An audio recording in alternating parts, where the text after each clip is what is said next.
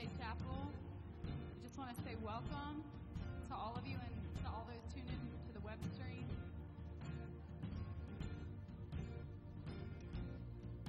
Let's just worship Him with all our hearts this morning. Amen. Give Him the praise that's due His name. Your light shines through my darkness, all darkness, like fire, it consumes all my fears and my failures, and your grace surrounds like a flood straight from heaven, and your hope opens eyes to the floodgates of heaven. Oh, Jesus.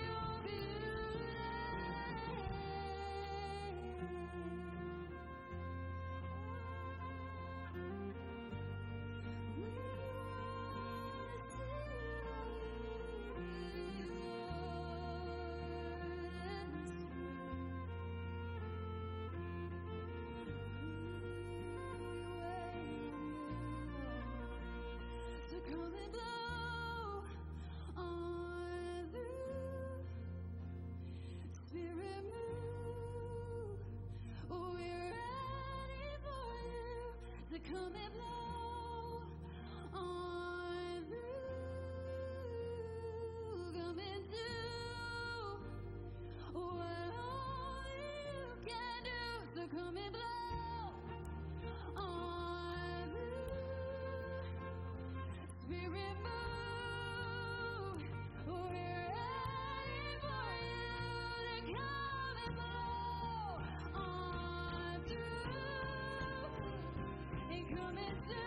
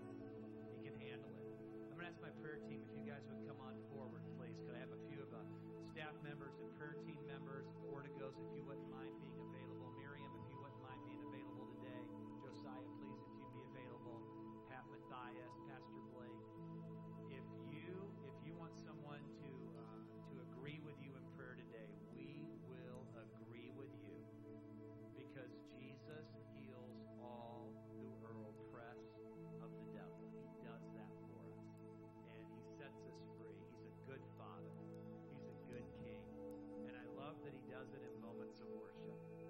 And so, Lord, as we continue to worship you, as we continue to give you the praise that you alone are worthy of in this house. As a matter of fact, God, as we breathe our praises out to you, would you breathe your glory upon us? Would you just give us the great exchange as we take the breath that you've given us in the first place and we use it to honor and glorify you? Would you allow your glory to penetrate our lives today and to bring healing into our bodies, to bring healing into our homes, to give us wisdom and direction in our time of need. Redeem our lives from pits that come against us. Just ask that you will do that, Father, in this moment. As we continue to worship, if you need someone to agree with you, if you'd like for someone to agree with you, we will agree with you in prayer and watch God do the things that he promises that he'll do. Thank you, Jesus.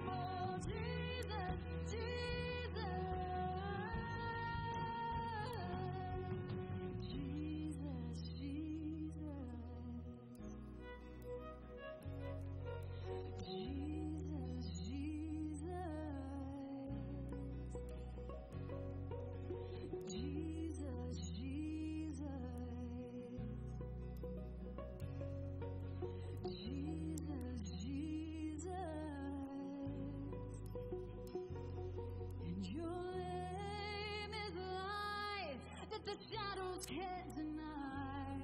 Your name cannot be overcome. Your name is life, forever lifted high. Your name cannot be overcome. Your name is light that the shadows can't deny. Your name cannot be overcome. Your name is light, forever lifted high. Your name cannot be overcome. Oh, Jesus, Jesus, you made the darkness tremble. Jesus, Jesus, you silence fear. Jesus, Jesus, you made the darkness tremble. Jesus, Jesus, oh, your name is light that the shadows can't deny. Your name cannot be overcome. Your name is life, forever lifted high. Your name cannot be overcome. Sing His name. Your name is light that the shadows can't deny. Your name cannot be overcome. Your name is light, forever lifted high. Your name, it cannot be overcome. Oh, Jesus, Jesus, you made the darkness tremble. Jesus, Jesus, you silence fear. Jesus, Jesus, you made the darkness tremble. Jesus,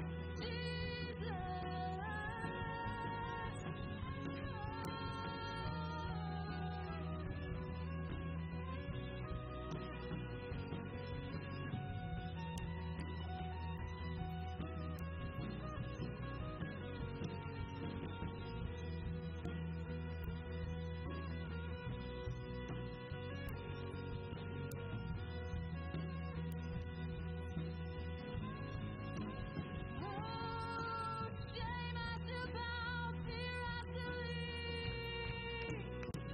Oh, shame has to bow, fear has to leave. At the name of Jesus, shame has to bow, fear has to leave. Shame has to bow, fear has to leave. Oh, shame has to bow, fear has to leave. At the name of Jesus, shame has to bow, fear has to leave. Shame has to bow, fear has to leave. Shame has to bow, fear has to leave. At the name of Jesus. Oh, at the name of Jesus.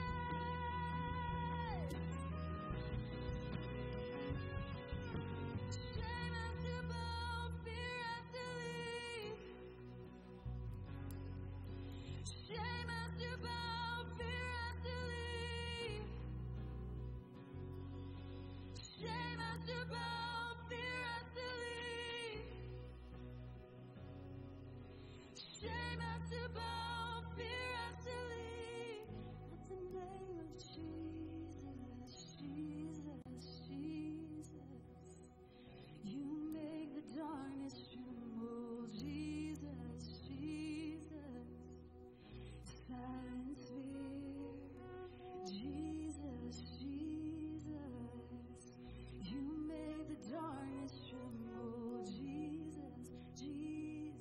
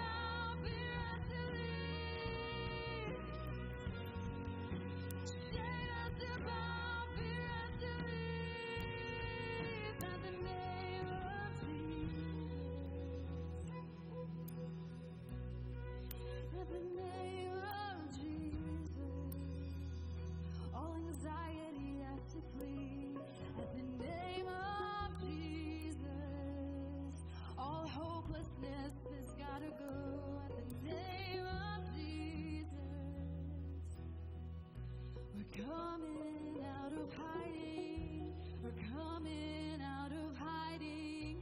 We're coming out of hiding. Oh, we're not ashamed to be seen by you. We're not ashamed to be seen by you. Oh, Jesus, Jesus, you make the darkness tremble. Jesus, Jesus, silence fear. Jesus, Jesus, you make the darkness tremble. Jesus, Jesus, train us to bow, fear us to leave. There's no condemnation. There is no condemnation because of what Jesus has done for us. Therefore, there is now no condemnation for those who are in Christ Jesus. He has canceled the sins that were against you. Man, they were nailed to the tree along with Christ when he bore the fullness of the wrath of sin so that you could walk in the fullness of the righteousness of Christ Jesus. Thank you, God. The Lord gives different gifts to His church, gifts of the Holy Spirit. We learn about them all throughout the Scriptures. 1 Corinthians 12 gives several different things that can happen. Words of knowledge, words of prophetic words, words of wisdom, all sorts of things. And I feel like the Lord's given me some words of knowledge in areas of healing. And really, if in the digestive area, if you have a hard time in your digestive tract, even healthy foods do not work well with your system. And we had that same word in the early service, and several people received that. In the early service, it was specifically about the esophagus was too small. Lots of times it's just too tight, and the Lord was going to expand that. But I'm really feeling that if you have too little food in your stomach, it gets upset, and if you eat, you get upset, you're even kind of you're like, when am I going to get a break? I cannot. The Lord wants to heal those digestive issues in your system right now. If that's you, just put your hand right on your stomach. And who is it? I'm feeling it quite strong. Several people. Heavenly Father, in Jesus' name, we just speak healing into the digestive system. We just speak healing into that system in the name of Jesus. I thank you, God, for giving healing. You're giving us this word, not just so that we call it out, but you're giving us this word because you're going to heal that area. I thank you for that, Father, in Jesus' name. I also was hearing the Lord speak to me about a left knee. Early service, and I'm feeling it again this second service. And if you've got problems in your left knee, in particular, if maybe sometimes it feels like bone on bone when you bend it and when you move it, that right now the Lord will give you healing. And maybe you've even had surgery on the left knee and it didn't go well in the past. And the Lord wants you to know it's okay. He's even a better physician than your physician was. So right now, in Jesus' name, we're releasing healing into the left knee. That is healing that the Lord has for you. In Jesus' name. Healing that He has for you, that He has for your body. We just give you that today. We give you that today. Thank you, Jesus. Matthew Anderson, would you mind coming up, man? Matthew came up to me during worship, and he felt like the Lord had a word that He had given him, and I just feel like he should share it with all of us. Are you comfortable doing that? Okay.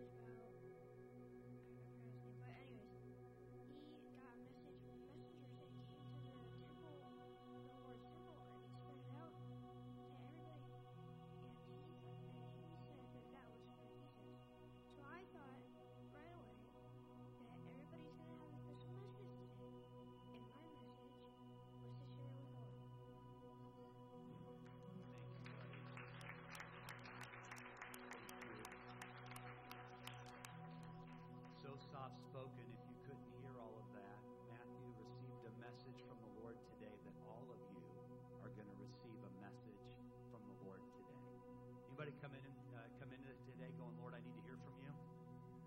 Well, there's our reminder. We're going to hear from the Lord today. And so, God, I thank you that our sons and daughters will prophesy. Our sons and daughters will prophesy. They'll see visions. And we receive that today, that you have a word for each of us. Not one of us will be left behind. We thank you for that, Father. Thank you, God. Shame has to go. Fear has to leave. In the name of Jesus. In the name of Jesus. Amen. Amen. Tell you what, at this time, I'm going to go ahead. I'm going to have our Not Too Young Children's Ministry. That would be our kindergartners up until 5th grade, until our 5th graders. And they are not too young to carry the anointing of the Lord. They are not too young to learn to walk in the fullness of the Holy Spirit. We're going to release them to head back to their class today. Tell you what, if you see somebody that you love, say hello.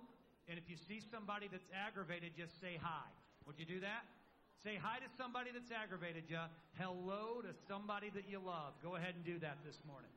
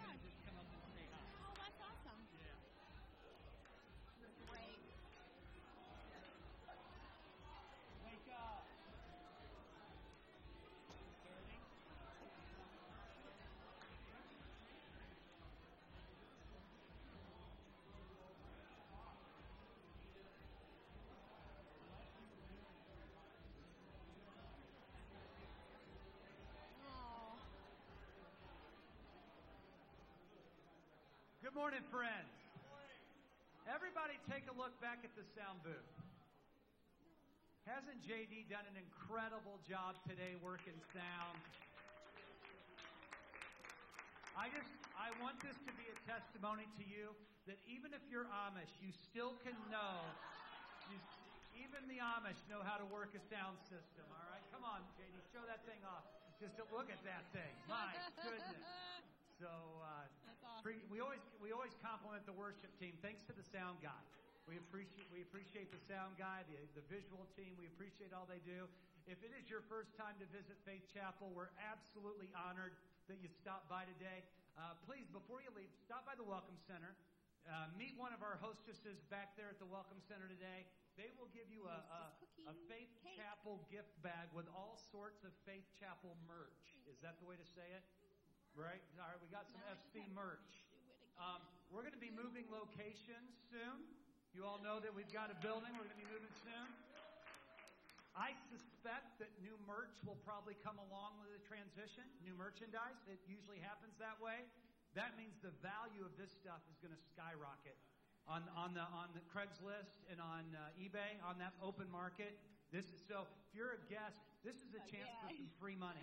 Make sure you stop by there when Faith Chapel moves. This merchandise is going to be worth a lot. So I'll just let you know that right up front. Let me just share a couple of quick announcements with you.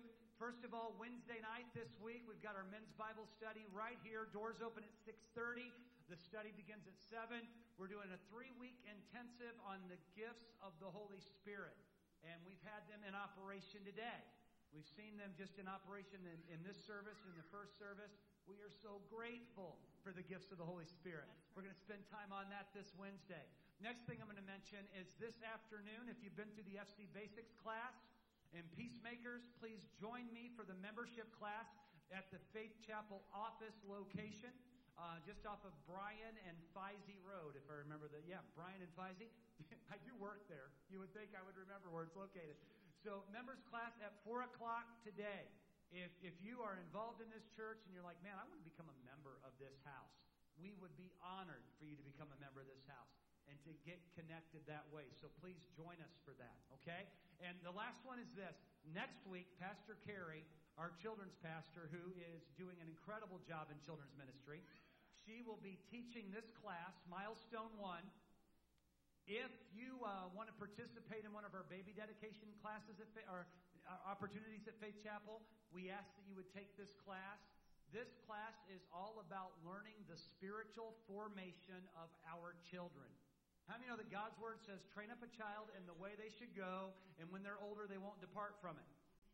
How many know it doesn't say, take a kid to church and they'll live for Jesus forever? Because it's not about a service. It is about the home. From the moment we get up to the moment we lie down, what we are investing into our children. And that is something that we want all of us to be partnering with in our lives. And Pastor Carey will be teaching this at 1 o'clock here at this location next Sunday. So, before I introduce our speaker for today, we had a guest sneak in the door on us, and I asked him if he would come up and greet us. How many know Noel Kinney? You know Pastor Noel? Well, this is one of his dear Irish brothers, Michael McNamee from Ireland with the Convoy of Hope. Come on up, Michael. God bless you, sir. I asked him if he'd come up and say hi. His daughter and son-in-law are here today. We've been trying to connect for 6 months, so please. Yeah. Noel Kenny is not Irish. He's from New Zealand with a Australian accent. Noel Kenny's from Dublin, which is okay. I'm from Belfast, which is incredible. The difference between Dublin and Belfast, you can understand some of what Noel Kenny says. You'll never understand what anything I say. It's an incredible privilege to be here. We started Convoy of Hope Europe 13 years ago, and 256 projects, 1.6 million, and 52 churches later. I stand in front of you and say, thank God for America. The greatest country in the world is America, not just because 43 Americans are Irish. Did you know that 17 American presidents had Irish blood in them? The rest of them are your fault. But it's so nice. I just want to thank you on behalf of Convoy of Hope across the world for your tremendous sacrifice.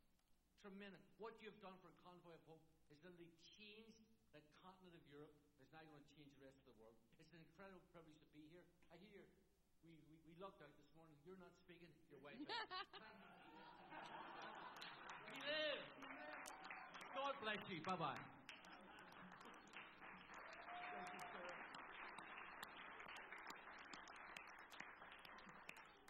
We love Ireland, and most of the people that visit here from there. We love most of them. So grateful to have them with us today. I am going to introduce our speaker for this morning. You guys know her. She has co-pastored this church here for 21 years. But I just want to mention this. One thing that I love, there's a lot of things that I could talk about when I talk about loving Beth Riley. But one of the things that I want to mention is it's a privilege to do ministry with someone and to do life with someone that's the same when they're on the platform as they are at home, as they are at the office, as they are in it. And Beth Riley, you guys know, and I thank you for the excitement. Beth Riley walks this out every single day. This is who she is. And the Lord gave her a word about shame that she's shared at several places this year already, at a conference in North Dakota, in Illinois, in Ireland. And we're going to start a 2-week series about dealing with shame. And I believe God's going to use it for a lot of liberty for every one of us. We need this liberty. We need this freedom. And so I am looking forward to what she has to share today. Would you give it up for Pastor Beth as she comes up this morning?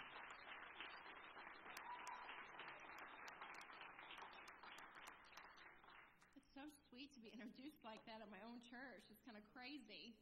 But God did give me a message this year around March. And he really taught me a lot about shame. And I did a lot of studying about shame. I watched a lot of messages about shame. I started looking in the Word to see where shame first entered the scene, because it is prevalent in our lives. It's prevalent in the church, and it's prevalent outside of the church. And so we need to deal with this epidemic that has honestly started in the garden. Before I start, though, I would like everyone to stand, and we're going to just open this time with this message with prayer. One of the things that I realize in doing ministry is that the enemy wants to keep us from hearing truth. He wants to. He doesn't want us to hear what the Holy Spirit is saying to us. And so we're just going to ask the Holy Spirit to push back the spirit of shame and deception and manipulation, and so we can hear the truth of what God has to say to us. And I'm also going to just take a moment of silence, and I want you to ask the Holy Spirit, show me if there's something that I am partnering, in some way I'm partnering with shame.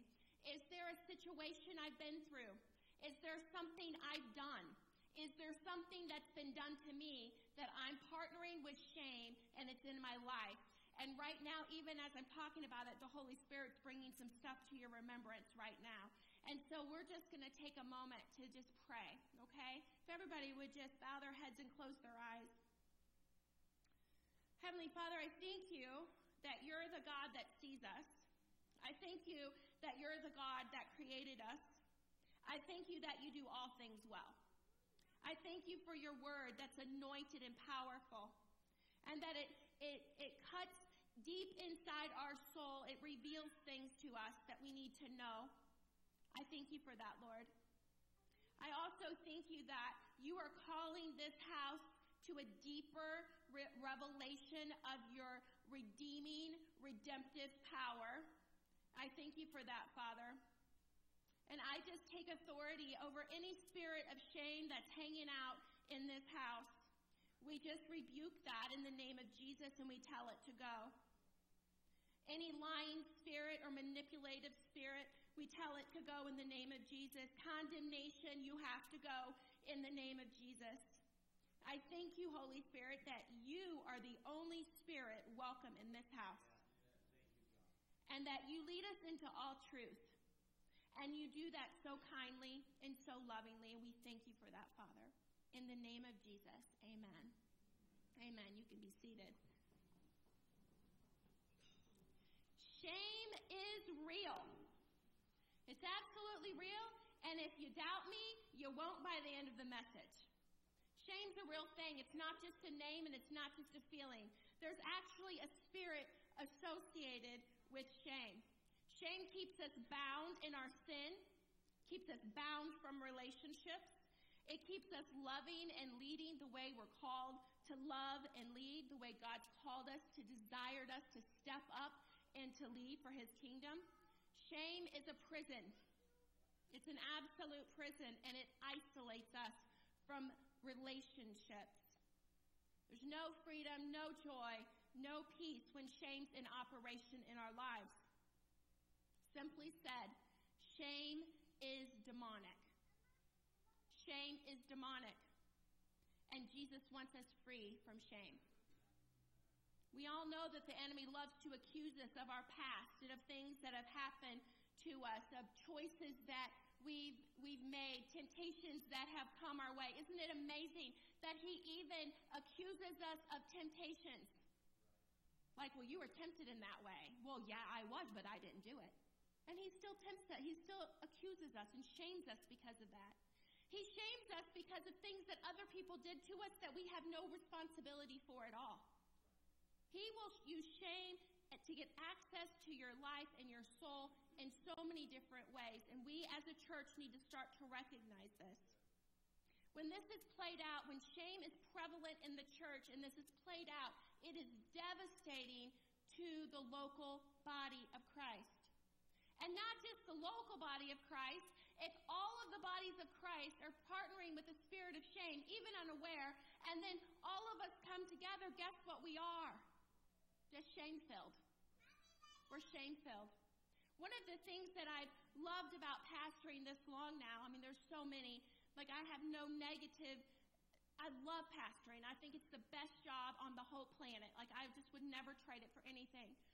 But in 21 years of pastoring, we've got to see different seasons that the Holy Spirit has brought us through. I'm going to focus on the last 11 because it's the most recent, and I have short-term memory loss, and so I can't remember the previous 10. But I'm going to focus on the last 11.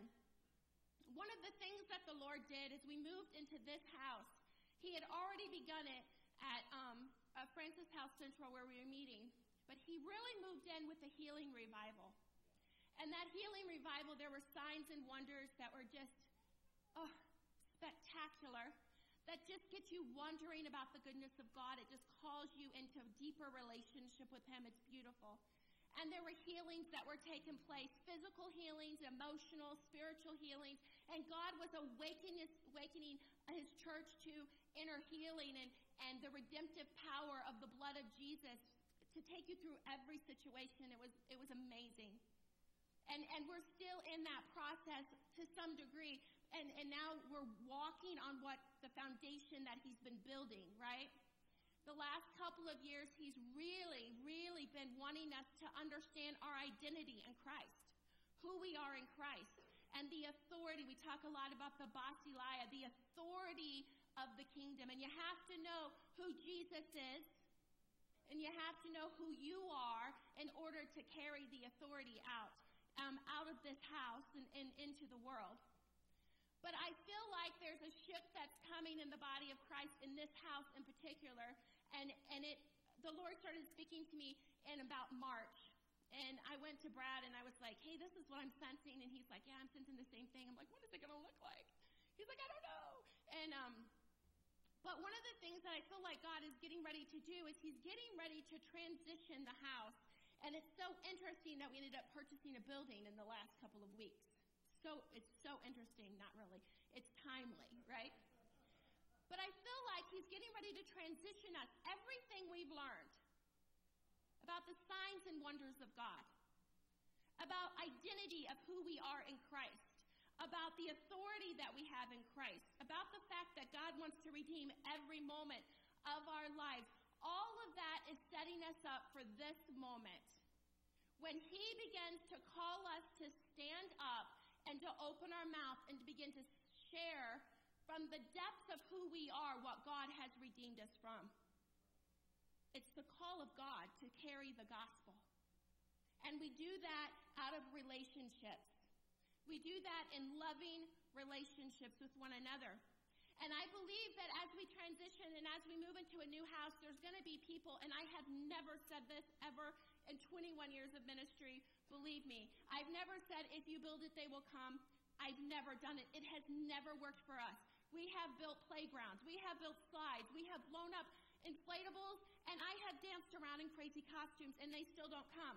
But I am telling you, the Holy Spirit is getting ready to release some new things that are getting ready to happen, and new people are going to start coming in.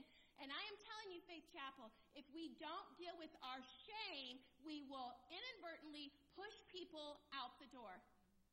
Because we haven't dealt with who we are and what he's brought us through. And therefore, we can't love vulnerably and we can't be transparent about what he's done. And we will actually reject the very people we've been praying to come into the house. We have to deal with this issue. wants to take your shame so that you can walk fully and truly in your identity and walk in love and unity. Unity is so important in the body of Christ. You cannot function the way God's called you to function in the body of Christ without unity. God started talking about this a long time ago. But there's a beautiful verse in Psalms 103 where we see the anointing of the high priest Aaron. And we see this illustrated as he was anointed by the Holy Spirit. And back then, the anointing was represented in the oil that was poured down over Aaron's head. So this oil was poured. Psalms 103 gives a beautiful description of it. From the head, it flowed down through the beard, onto the priestly garments, all the way down to the end of his garment. It's a beautiful illustration of unity. That as we are underneath the headship of Christ, as the anointing of the Holy Spirit is given freedom to flow through the body of Christ, we will see unity that will be expansive in the house. Every one of you are so vital to the next phase of what God is getting ready to do at Faith Chapel. Everyone. There's not one person that's not important, from the youngest to the oldest. And I think it's so interesting that God chose to use a young man who's 12 maybe, 11. How old's Matthew? 9. I love it even more. The Holy Spirit's not little and a 9-year-old. The Holy Spirit is the Holy Spirit. And I think it's so beautiful that today he used a 9-year-old to say, hey, God has a message for you. He has a message for you. Every one of you, from the youngest to the oldest, is extremely important in the body of Christ. You know, right now I'm being the mouthpiece. There's not a job I want to be. I would much rather be a knee. You know what I'm saying? But some of us feel bad about the position we have in the body of Christ. Every toe, every finger, everyone is important in the body of Christ. And if you doubt me, how many of you have broken a toe?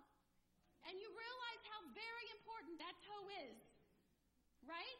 So sometimes we don't acknowledge the part of our body that we give lesser honor to until it's hurting. And then all of a sudden we're like, wow, that's really important. God wants us to know today that every single person in this house is important. Your story is important. What he's redeemed you from is important.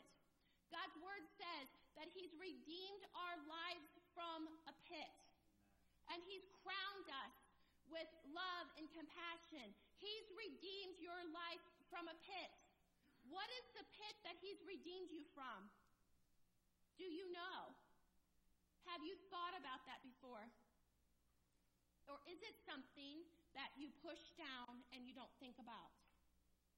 And I want to talk to you today. If you push your story down and you don't think about the redemption of God and what he's done in your life, and if you're holding hostage your story of redemption because of shame, I just want you to know that you're also holding someone else's freedom hostage as well.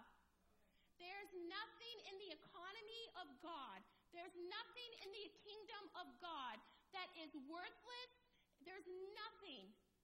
Everything you've been through, every single thing you've walked through is for a purpose. Nothing is wasted in the economy of the kingdom of God. Every tear, every pain, every addiction, every sin, God will use it all for his glory. Everything is used for the glory of God. I love the verse that says that he exchanges the ashes of our lives for beauty. We see that verse in Isaiah, and I'm skipping around. Poor Daniel. I'm sorry. I'm going to give you a gift for this, okay? Isaiah 61:3 says this, to provide for those who grieve in Zion, to bestow upon them a crown of beauty instead of ashes, the oil of joy instead of mourning, and the garment of praise instead of a spirit of despair. And they will be called oaks of righteousness. That is what God is calling Faith Chapel to be. Oaks of righteousness. From the moment we moved in this space, From the moment we moved in this space, the Lord gave me this verse to speak and declare over Faith Chapel. And if you don't believe it, boys, what is there a picture of in the bathroom? A giant tree, a giant oak tree, because I wanted that to be ever before us, that He's getting ready to turn us into oaks of righteousness. God wants to exchange the grieving that you have in your heart. Is it grieving because of sin choices? Is it grieving because of mourning? Is it grieving because of something that's been done to you or said or spoken over you? I am telling you, you do not have to stay in a state of grieving. You can move from ashes to beauty. You can move from mourning to joy. You can have praise instead of a garment of despair. And it starts today. It starts today. Thank you, God. Isn't that great? In North Dakota, they would have cheered. But that's okay. That's okay. Thank you, thank you. Earlier this year, we started the year with a series called FC Fearless. And I felt compelled to go back and to look at that message this week as I was preparing. And I opened up that message with a couple of questions. And I'm gonna re-ask those questions to you. But I'm going to put it in the context of your story, your testimony, what God has brought you through, what He saved you from. And I want you to think about this in that context. The question we asked earlier in the year was, what if we were actually a fearless church? What if we were actually a fearless church? What if we were fearless and trusting God in every situation? Fearless in trusting Him in every situation, including telling your story of redemption. What if we were fearless in that? Wow. What if we were fearless in sharing our hope of Christ? What if we were actually fearless and truly loving each other? To truly love someone, you have to be vulnerable. You have to be transparent. There's no fakeness in true love. True love actually accepts you for who you are and walks with you through challenges. What if we actually loved each other in this house that way, and we loved people who God's getting ready to bring into this house that way? What if we truly, truly loved our neighbor? What would it look like in our lives? It's convicting for me. I'm the first one to come in from a busy day and shut my garage and just deal with my stuff. And I know that my neighbor has cancer. I know that he's hopeless. I know that she's hopeless without Jesus. And I excuse my behavior for not reaching out by saying, well, they're busy and they don't want. I've tried to talk to them about Jesus, and they really aren't interested. What if we truly loved our neighbor? How would this world look? How would O'Fallon look if we truly loved them? What would we look like if we fearlessly were obedient to God? Fearless in giving our story and giving our time to other people. Being truly vulnerable, being truly transparent, and really thinking about that in terms of also being fearless is really a powerful connection that we can make today. How can we be a fearless church and a shame-free church? And I want to propose to you today that we just become a judgment-free zone. I'm not going to judge you because of your crap, and I don't want you to judge me because of my crap. What I really need is somebody to come along and say, well, you're in a pile of crap. That looks really bad. But I'm not going to judge you for that. I actually have a word of truth to speak into that situation. I can actually pull you out of that and walk with you to the destiny that God has for you. I don't want you to stay put in this place. Wouldn't it be great if we did that? No more judging each other. And I know that people are going to be like, is there something going on? No, there's nothing going on. I just know what's going on. Nobody's had to say anything to me. Nobody's come to me and say, oh, somebody's talking about somebody else. Nope. I'm telling you, we have got to stop it. We have got to stop it. Your gluttony, your slander, your gossip, your hatred, your anger is no different than somebody else in the eyes of God. Lust, sin, adultery, murder. Sin is sin. Can I get an amen? Sin is sin. And I'm so tired of our church, the overall church categorizing like, this is a really good sin, like we're comfortable in this sin, but we're not comfortable in this sin over here. And so we will kind of shun the person who's operating in this sin while we're all the time operating in our own sin. We're very comfortable with gossip, slander. We're very comfortable with being disobedient to what God's called us to do. And we're really, really good about pointing our fingers at everybody else. And I just want to say this. God's getting ready to send in some messy people.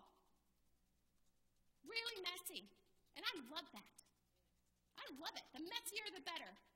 You know why? Because God wants to redeem their lives from the same kind of pit He redeemed your lives from. And some of you have been redeemed from messy, messy, messy situations, and yet you stay silent about what God has brought you through for fear of being judged and looked down upon. And I'm telling you, that is shame. It's absolutely shame. We should actually be the first ones to say, my life was a mess. I was in a pit. And God redeemed my life from a pit. And He crowned me with love and compassion. And He can crown you with the same love and compassion. And I'm going to help you get out of your pit. And I'm going to bring you to the one who can redeem you and heal you and save you and give you freedom. I'm going to do just that. But we can't do it if we're in shame. We can't do it. So as a church, we're going to make a declaration today. We're going to acknowledge our sin. We will acknowledge our sin and the things that hinder us. Hebrews 12 says this, to throw off everything that hinders. What's a hindrance in your life? Because it goes on to say, and the sin that so easily entangles. So there are hindrances that we have in our lives that we are very comfortable living with. And those hindrances can become sin that becomes entangling in our lives. God's word says to throw off everything that hinders. And guys, what does that mean? It means different things in everybody's life. Everybody's life. Everybody has different hindrances. We can't judge each other's hindrances. Some of you guys play video games, and girls play video games for 12 hours a day. Newsflash, hindrance. I mean, just a hindrance. Some of you watch things that are demonic in nature. Guess what? Hindrance. And some of you that watch things that sit and don't watch those things are judging the people who do. How about, let's say, hey, you know what? I used to do that. And then one night I woke up in the middle of the night and there was a demon in my room. Bad idea. Let's close the door. You know what I mean? And so instead of judging each other, why don't we help each other out? Why don't we let people that we're in relationship with know the things God's redeemed us from? I'm not asking for you to start sharing all your garbage on Facebook. Please don't. That would be not wise. I'm not asking you to cause woundedness in other people's lives when you just come up to somebody and say, hey, Mr. Jack, I just want to let you know, and then you vomit all over him. That is not what I'm asking you to do. I am asking you to walk in obedience to the Holy Spirit. If He tells you to share your story, I'm asking you to share your story. That's what I'm asking you to do. So as a church, our declaration, we will acknowledge our sin and the things that hinder us. We will give those things to the Lord in repentance. We will repent for our sin. We will grow in the image of Christ as a body. We will grow in the image of Christ as a body.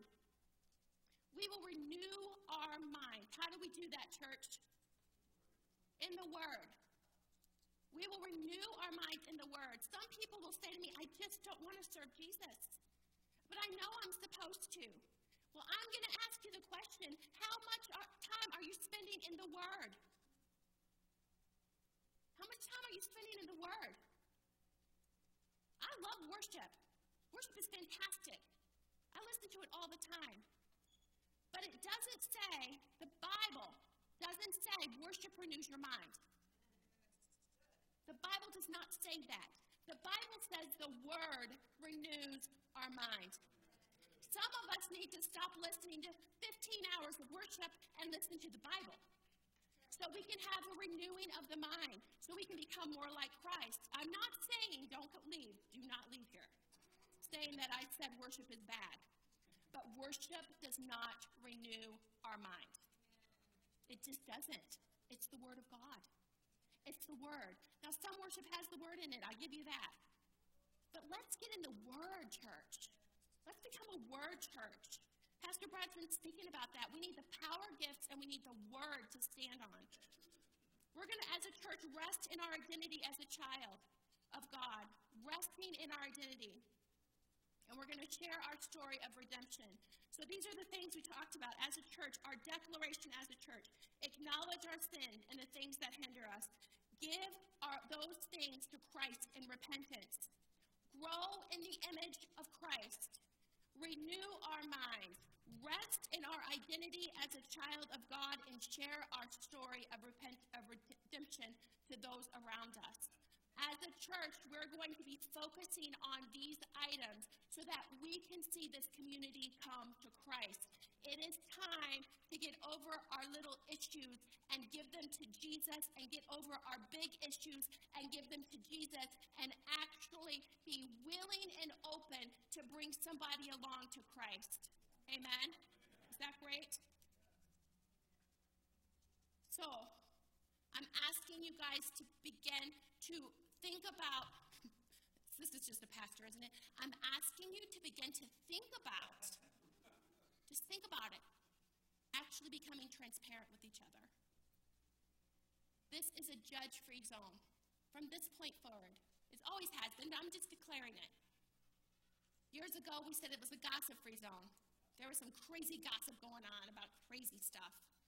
Pastor Brad got up here and said, we're not doing that. It stops today. It's the same thing about judgment. I want this to be a judgment-free zone, a shame-free zone, so we can be transparent. I'm telling you right now, if we're not transparent, we're not going to see freedom breaking free in the lives of the people we love. One of the things I've seen over the last 20 years, 21 years of ministry, probably 20 because I wasn't engaged the first year. I was freaking out that we were actually pastors. So 20 years. I've had different people come to me at different times very concerned about their children, or very concerned about a sibling or a husband or a wife, you know, like they're really partnering with sin, and I can see the cliff they're getting ready to fall off of. And I'm like, well, how do you feel like the Lord's revealed that to you? Well, because I've been through it myself.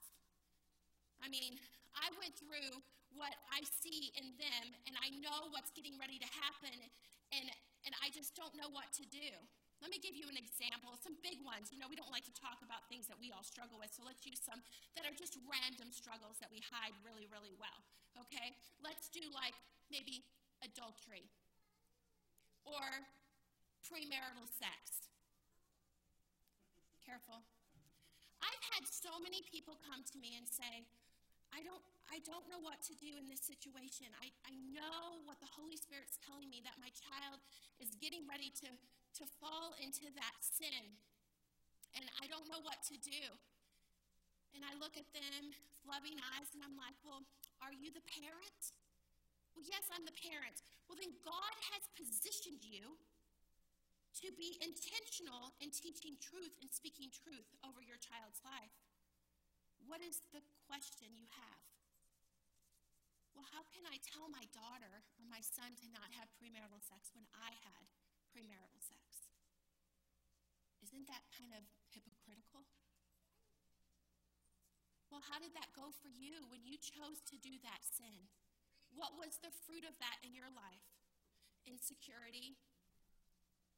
Fear? Some people have told me I had an abortion. Their families don't know.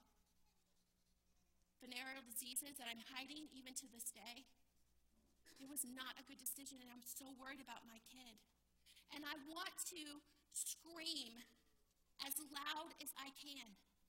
If God has redeemed you from this pit, how dare you remain silent and not tell your story of redemption and what he saved you through simply because of shame?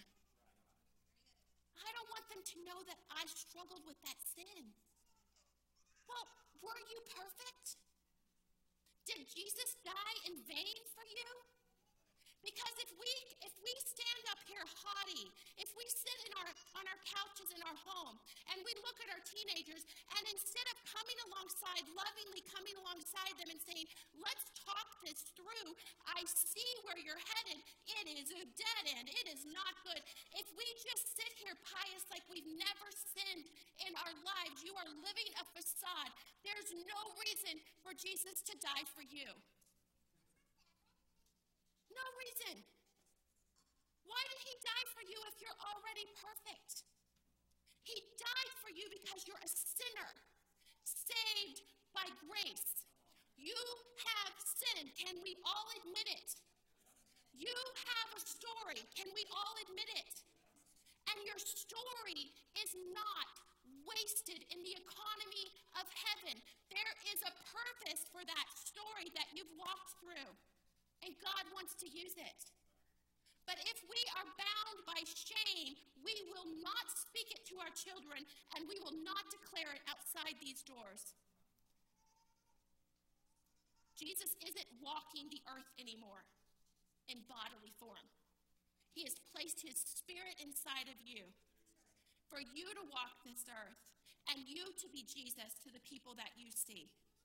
How dare we hold the redemptive gift of Christ just hostage and not share it with those we love? How dare we let somebody walk in the same pit that we walked in, that we fell in and we couldn't get out of because of shame? Pits are very scary because one pit can lead to another. It's almost like they just get deeper and deeper. Why do we think that is?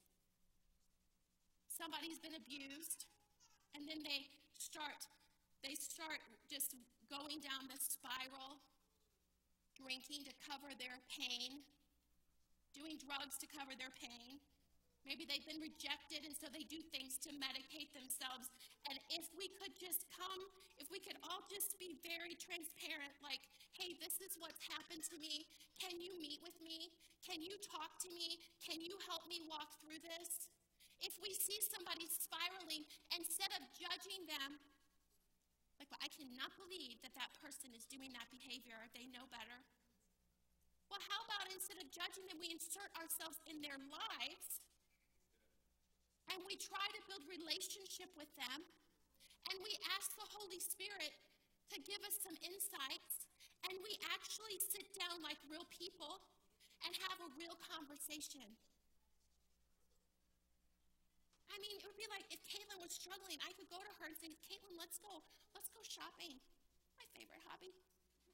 Let's go to Von Maur, we'll get a coffee, and we'll walk through the sale rounders. And then I want to go out to dinner with you. Would you like to do that? Would you like to? We're going to do that sometime. That'd be awesome. And instead of just looking at Caitlin and saying, well, I'm not saying that you're rebellious at all. I'm just using you as an illustration. So therefore, I will take you to Von Maur and we will go shopping, okay? Payment. But instead of judging her and saying, man, she's really getting an attitude and being rebellious teenager,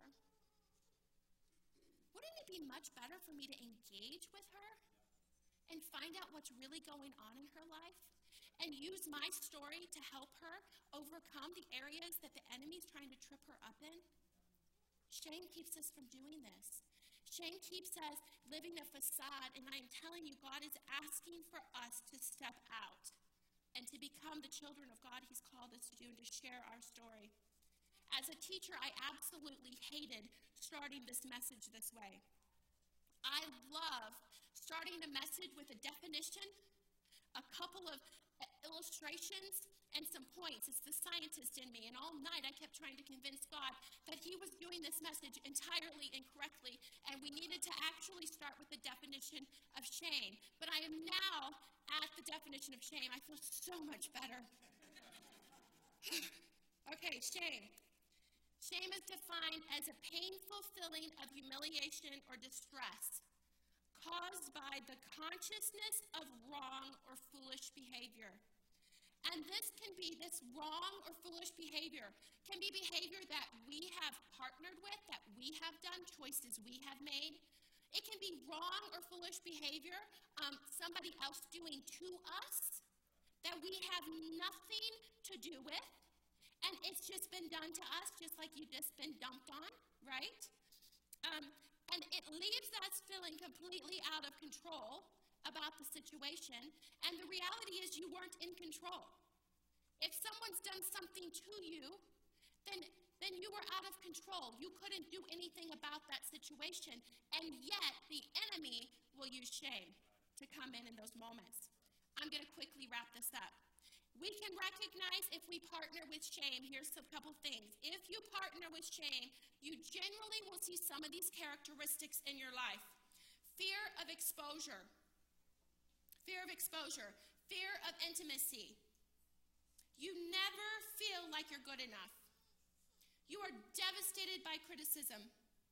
You're overly critical of yourself, and you're overly critical of those around you. You operate in extremes. Get this, you operate in extremes. You find yourself enraged at people, and yet you're a people pleaser. So you're really, really mad at their behavior and how they're treating you, but you do every single thing you can to please them. That's shame in operation. You're motivated by what other people think about you. You're motivated by fear. You sabotage yourself by underperforming to avoid the risk of failure. You sabotage yourself by underperforming to avoid the risk of failure. That's shame. You struggle with self-hate or self-loathing.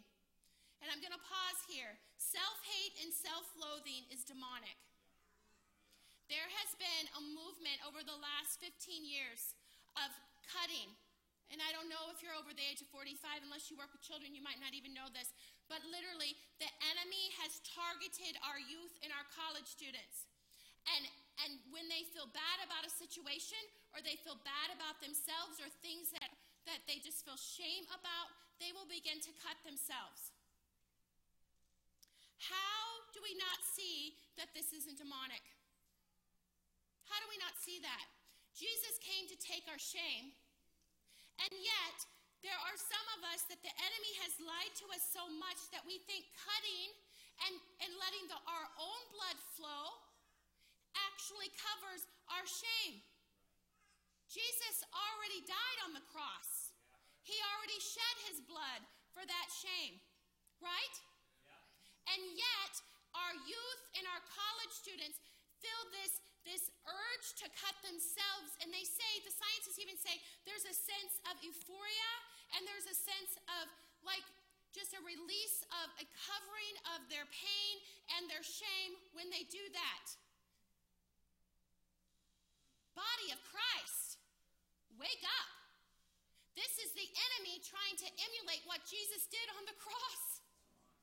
And because of shame, we don't tell anyone.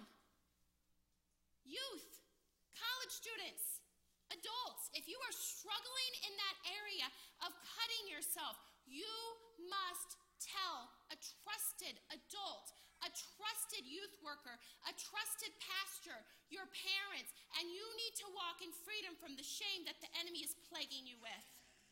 We do not walk in self-hate or self-loathing. If we're partnering with shame, we measure our value by how we perform. Now, every root of shame has fruit, right? Every root produces fruit. Some of the fruit of shame are these things: insecurity and fear, condemnation, manipulation, control, guilt, judgment, isolation, and rejection. I want to talk about isolation and rejection. This is so interesting because God is all about relationship. He's all about relationship. The foundation of the gospel is relationship. God desiring a relationship with you, so he sends his son Jesus to open the door for relationship. And guess what shame tries to take away? relationship. Now let's look here. Isolation and rejection. It's so funny to think about this, but usually if there's shame operating in your life, you like to isolate yourself from other people. Because of fear of exposure, because of fear of relationships, you don't really want people to know what you're going through. So you isolate yourself, but you're crying out on the inside for relationships because God created us to be relational people. And let me just say this is not a message just for women. This is a message for men too. Men and women were created for relationship. And often we will isolate ourselves, and then we, the person who is holding on to shame, will reject everybody who reaches out to us. We will be the one to reject. And then the person we've rejected has to then walk through rejection. And they have to get healing from that. So it's very interesting how shame works. And also, another fruit of shame is disunity. And the last one is anger. Disunity and anger. We see anger. We see shame. We see control. We see guilt and rejection hanging out together all the time. These are three spirits that kind of hang out together. So if there's shame in your life, you will most likely be dealing with a spirit of shame, a spirit of fear, and a spirit of control together in your life. If you recognize that in your life, it's probably based out of shame. The other best friends of shame are shame and guilt and rejection. Those are three spirits that like to hang out together. If those are in operation in your life, you need to tell someone. Now listen, I know I'm talking to people who are dealing with shame, and what we want to do is hide all the stuff we're dealing with. I'm asking you this week to be vulnerable and to reach out. Talk to your spouse. If you see these things in your life, you can even say, hey, do you see any of the fruits of shame in my life? I know it's very vulnerable, and it's going to be scary to have those conversations. Do you see control? Do you see guilt? Do you see rejection operating in my life? Guys, God says Jesus came to set you free so that you have abundant life. He does not want you to live in bondage anymore. So let's be vulnerable and transparent with each other. Real quickly, I'm going to take 5 minutes, and I'm just going to introduce to you how shame came into the world. We find in Genesis chapter 2, we find a really awesome verse. It says, Adam and his wife were both naked, and they felt no shame. They were both naked, and they felt no shame. We learned further on in the chapter, in the book of Genesis, that God actually walked with Adam and Eve in the cool of the night. So Adam and Eve and God had a relationship. Adam and Eve naked, hanging out with God, having tea or coffee or whatever they did back in the day. They hung out together. There was relationship there. There was the desire of our hearts to have that kind of close relationship with God. Adam and Eve had it. How many of you would turn down a night stroll with God? Not me, man. I'm all in. I'm going to leave him on the couch. I'm going to be like, God and me, we have a date to walk around Winghaven tonight. He had that kind of relationship with Adam and Eve. But we turn the page to chapter 3, and we see how shame entered in the world. So we're going to read this together real quickly. First of all, Satan, I'm going to paraphrase it real quick. Satan and Adam and Eve were hanging out together, which I don't even know why you would talk to a serpent, but they thought that would be a good decision. And so Satan says to Adam, or says to Eve, hey, you're not supposed to eat from any of the trees, right? Is that what God said? Because Satan always makes obedience look bad. He always does. He always twists obedience. And Eve, in her brilliance at the moment, said, well, no, he said we could have any fruit of the trees in the garden except for this one tree. And Adam, and if we touch it, then we're going to die. And Satan's like, oh, you surely will not die. Lie number 1. He actually doesn't want you to know about this fruit because you'll become wise like him. And verse number 5 says, for God Satan says, "For God knew that when you eat from this tree, your eyes will be opened, and you will be like God, knowing good and evil." When the woman saw that the fruit of the tree was good for food and pleasing to the eye, because sin is always what? Pleasing. And also desirable for gaining wisdom, she took some of the fruit and she ate it. Now, I'm going to pause here, because this story has not been told right for a very long time. I grew up in the church, and I always heard about Adam and Eve. I always heard it was always Eve's fault.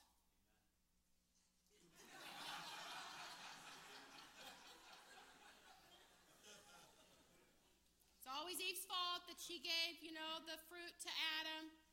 Poor, innocent Adam, just being brought down to the pit of hell by Jezebel. That's the kind of stuff I heard.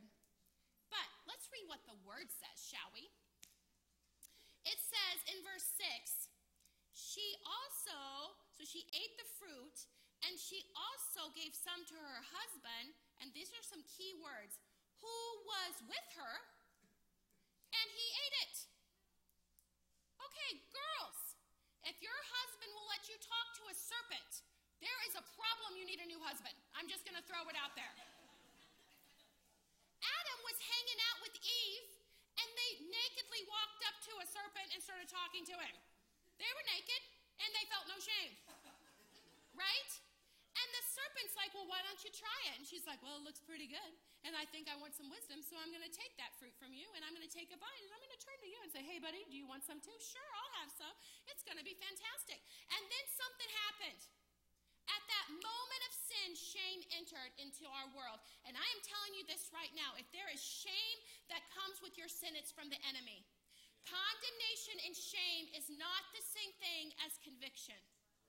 And we're going to break that down next week. But I want to finish this because something incredible happens in the garden. They sin, and shame is released into the world. And the very next verse says that Adam and Eve start sewing fig leaves together. First of all, how did they know how to sew? Secondly, what parts did they know to cover? These are questions that keep me up at night. But I guess the bumpy ones they covered, I don't know. How did they know? But they did. So they start making fig leaf clothing. And then God comes in for his midnight stroll with them. Sorry, I should keep these things at home. So God comes in for his midnight stroll with Adam and Eve, and he's like, hey guys, where are you? Where were they? Hiding. What do when we sin? We try to cover it up, not with fig leaves, thank God, but we lie. We manipulate, we isolate, we do everything we can to cover up our sin, and then we hide. We hide from God, we hide from people who are going to hold us accountable, from loving, good, vulnerable relationships, we hide. Why? Because it's the way the enemy has worked since the beginning of time. If you are isolating yourself, you need to deal with your sin. Deal with your sin. Deal with your stuff. Give it to Jesus and let him bring freedom for you. Amen. Satan is always present when there's shame.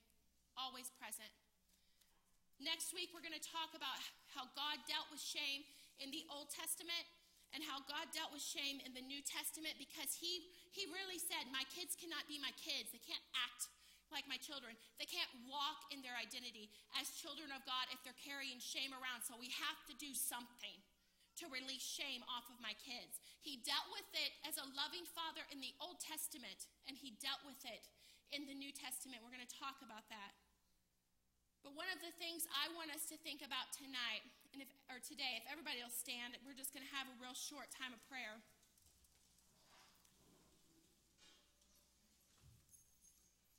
It's time to dump our shame.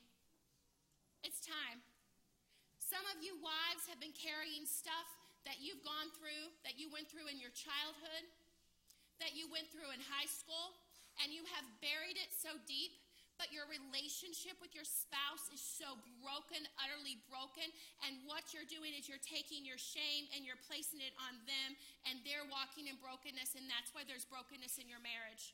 Some of you guys did things in high school, and you participated in things in college that you feel shame about, and you've never spoken about it, and it's hindering your relationship with your wife, and it's affecting your marriage and your family. It is time to come clean with our sin. It is time to realize it is under the blood of Jesus. It is time to come together as a body of Christ, no longer judging our sin, but giving it to Jesus. And coming together side by side and throwing off everything that hinders and the sin that so easily entangles so we can walk in freedom and be shame-filled. Let's bow our heads and close our eyes. I have a couple of questions for you. How many of you know right now that God's dealing with you, that there is shame operating in your life? Just raise your hand. Shame is an operation. How many of you want it gone? Hands everywhere. How many of you want it gone? Just put your hand up. Let's just pray. Jesus, we give you this shame. We repent for our sins. We repent for holding on to all the things we've done in the past. We're going to make a great exchange. The blood of Jesus in exchange for our shame. We don't want shame anymore. We're not partnering with shame anymore. We're partnering with the Holy Spirit. And I thank you, Holy Spirit, that you lead us into all truth, that you break chains of bondage, that you give us an opportunity to walk in freedom. And we take that freedom today. And enemy, we are not partnering with shame anymore. We are partnering with the blood of Jesus and what he's done for us. In Jesus' name, amen. Amen. Next week, we will talk about, the word's so good, isn't it? So good. Next week, we're going to talk about how he dealt with shame in the Old Testament, how he dealt with shame in the New Testament. We're going to talk about how we have a tendency to follow the same patterns of Adam and Eve in our lives, and we're going to talk about the difference between conviction and condemnation. We need to have very clear understanding of that in the body of Christ. See you guys next week. Amen.